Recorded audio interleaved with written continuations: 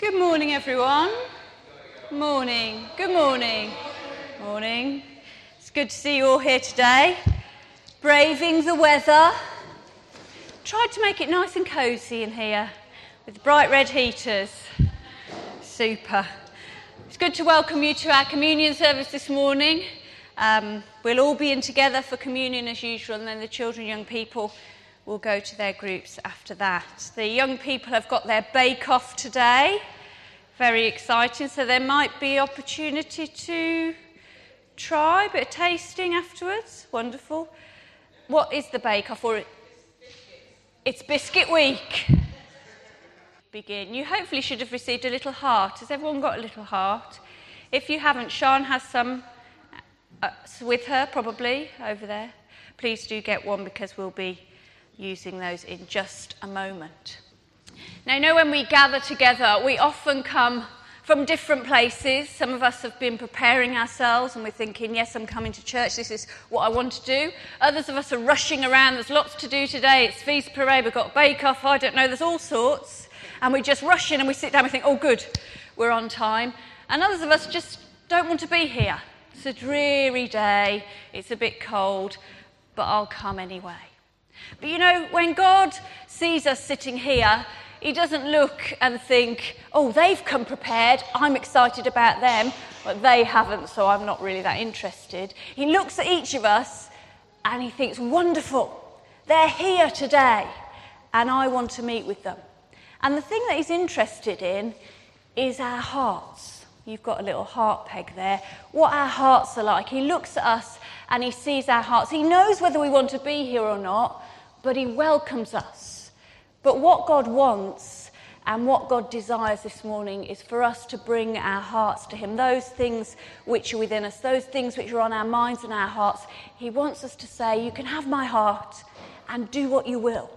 And when we offer our hearts to him, when we offer ourselves to him, God surprises us by doing amazing things in our lives. So I thought that as we gathered this morning, during our first song, if we wanted to, we could take our little heart on a peg and we could bring it up to the front as a sign that we want to offer God our heart this morning and ask him to work in our lives. And because it's a little peg, you can peg it on the bottom of the communion cloth.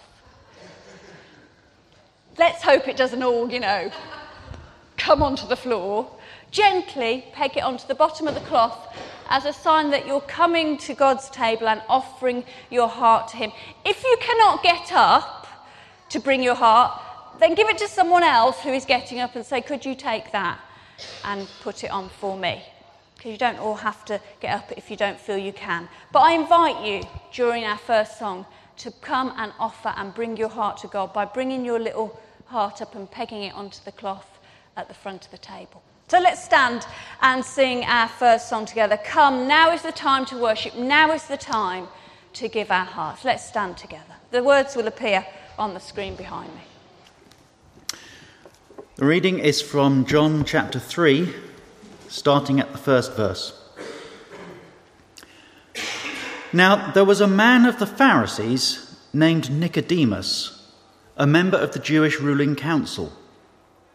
He came to Jesus at night and said, Rabbi, we know you are a teacher who has come from God. For no one could perform the miraculous signs you are doing if God were not with him. In reply, Jesus declared, I tell you the truth, no one can see the kingdom of God unless he is born again.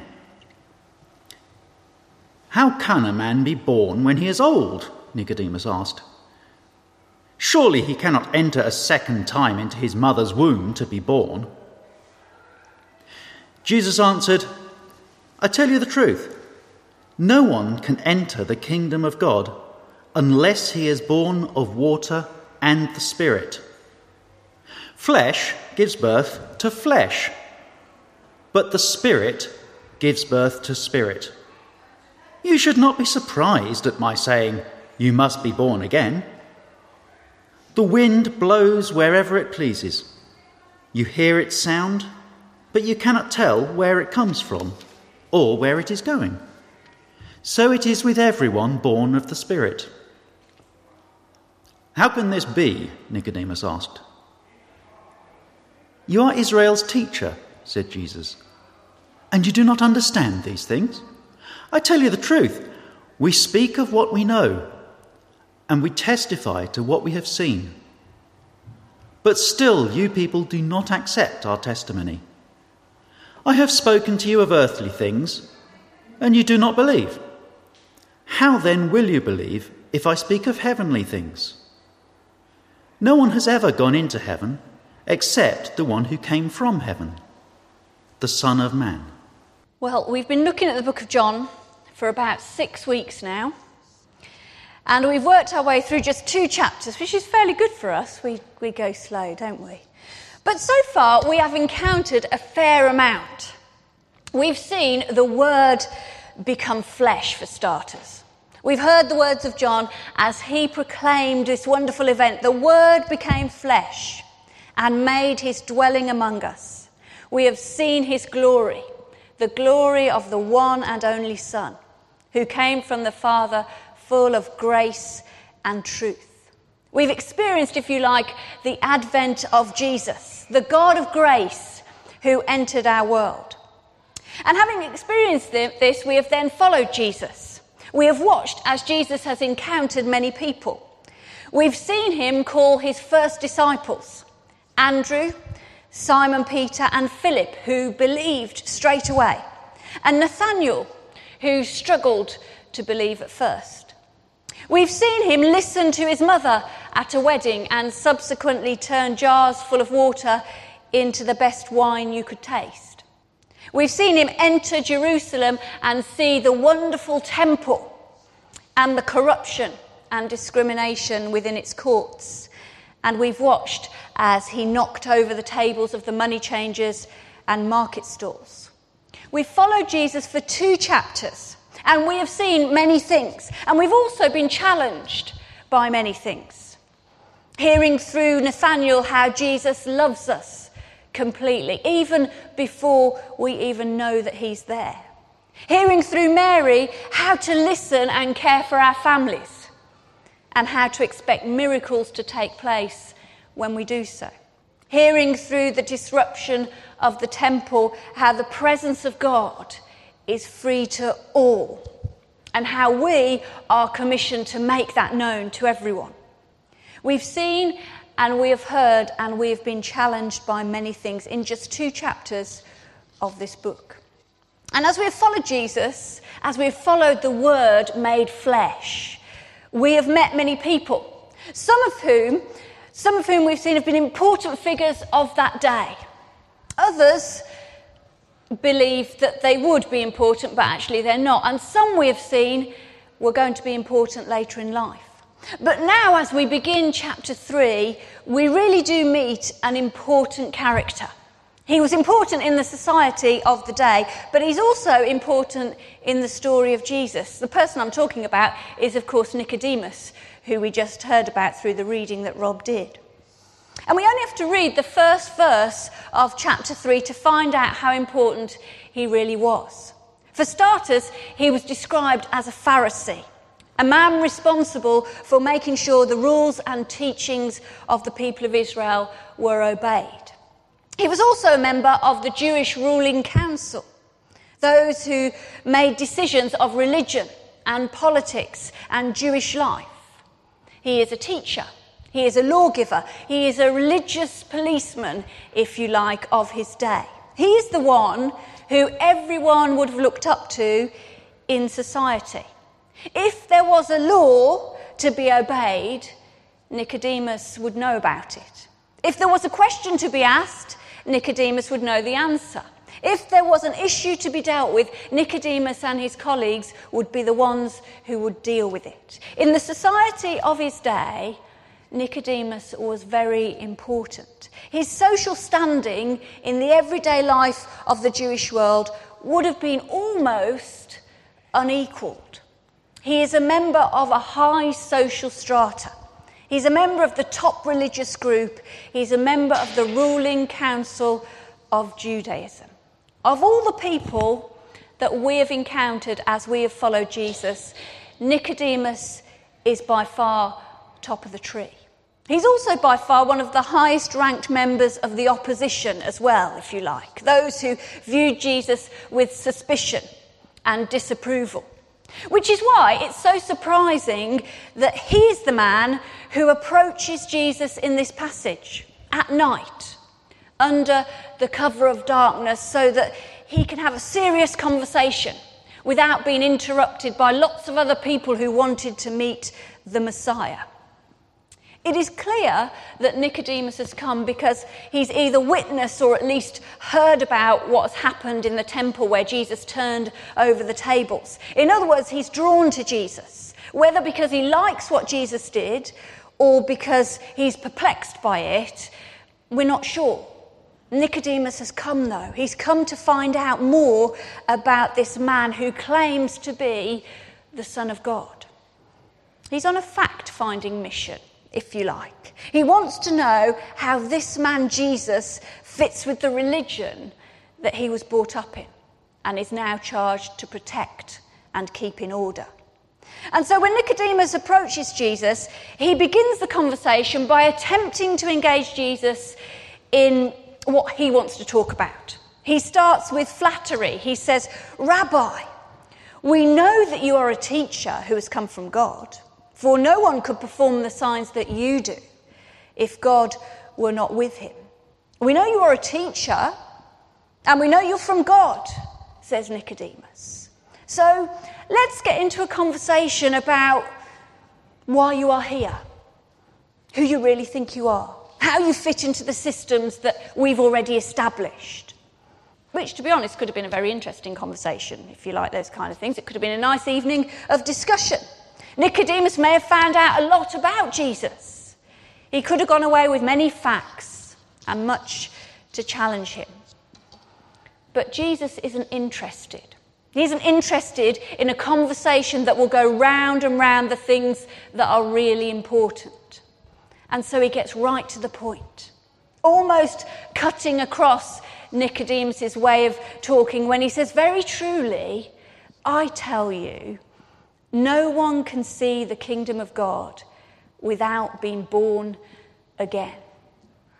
Jesus gets right to the point. The issue that is really at stake. He addresses the kingdom of God, that which Nicodemus believes that he is here to protect and defend. And Nicodemus, this educated teacher, this lawgiver, this religious scholar who has studied and knows the things of God, is a bit baffled. He doesn't understand.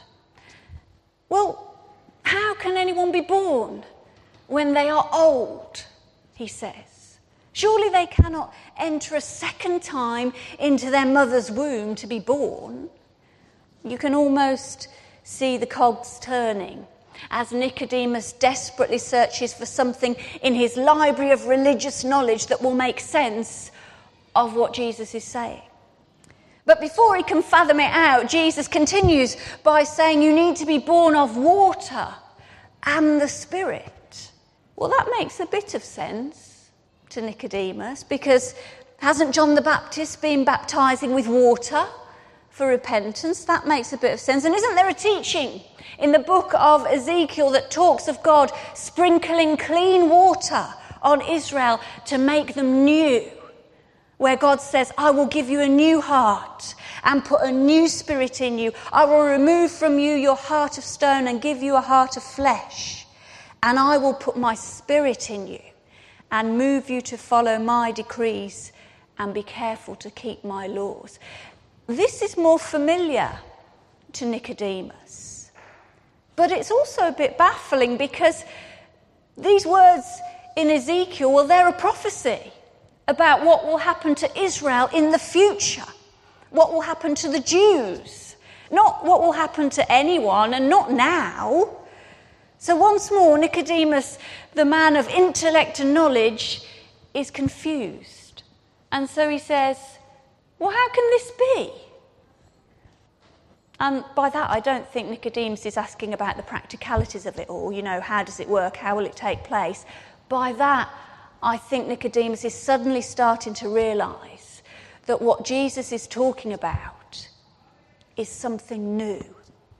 Something that doesn't fit with his way of doing things. Something that doesn't fit with his religious structures and systems. Something that doesn't fit with what he has always known and worked towards. In fact, something completely new and completely different that applies to all people, everywhere. Which is truly shocking to Nicodemus, because you see, he and the people of Israel had always believed that they were God's chosen people. After all, that's what God says in the Bible. But by the time of Nicodemus, they also believed that only they were chosen. They, after all, were the people who were born of Abraham. They were in the right family. They were in the right genealogy. They were in the right social grouping. It was their birthright to benefit from God. And one day, the prophecies said they would. And all their enemies would be destroyed. While they, the people of God, the people of Abraham, the Jews, would be transformed if they followed God's laws and teachings. That's what Nicodemus worked towards, which is why he did his job so diligently and so well. This was the Jewish birthright. This was what God had promised. But now Jesus had come, and the message Jesus brought was different. It was baffling, because what Jesus was saying was, no, Nicodemus, the kingdom of God is not about human birthright.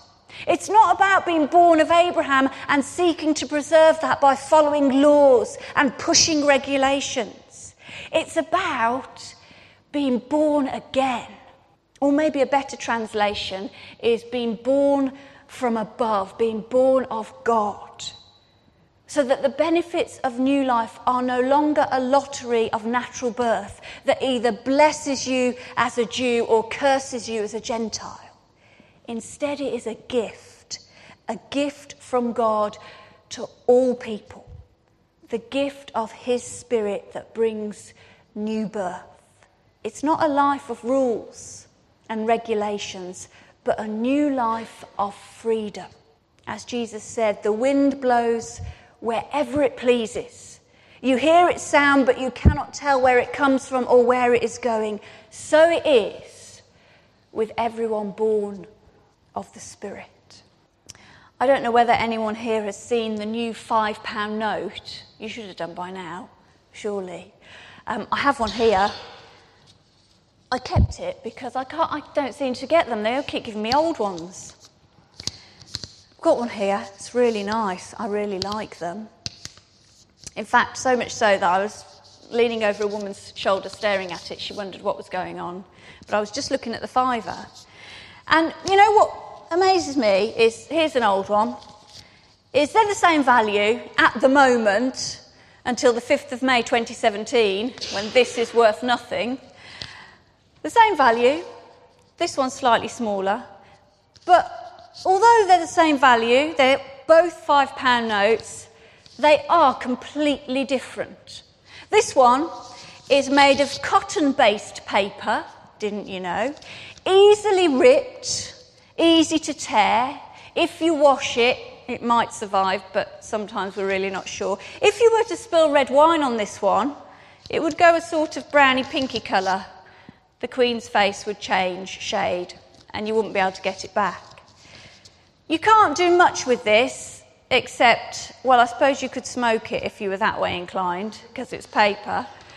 But, you know, it's a £5 note. Smoke it, spend it. But this one, now this, is plastic based. Did you know that? Bet you did. Because you're all very clever here, so it won't rip.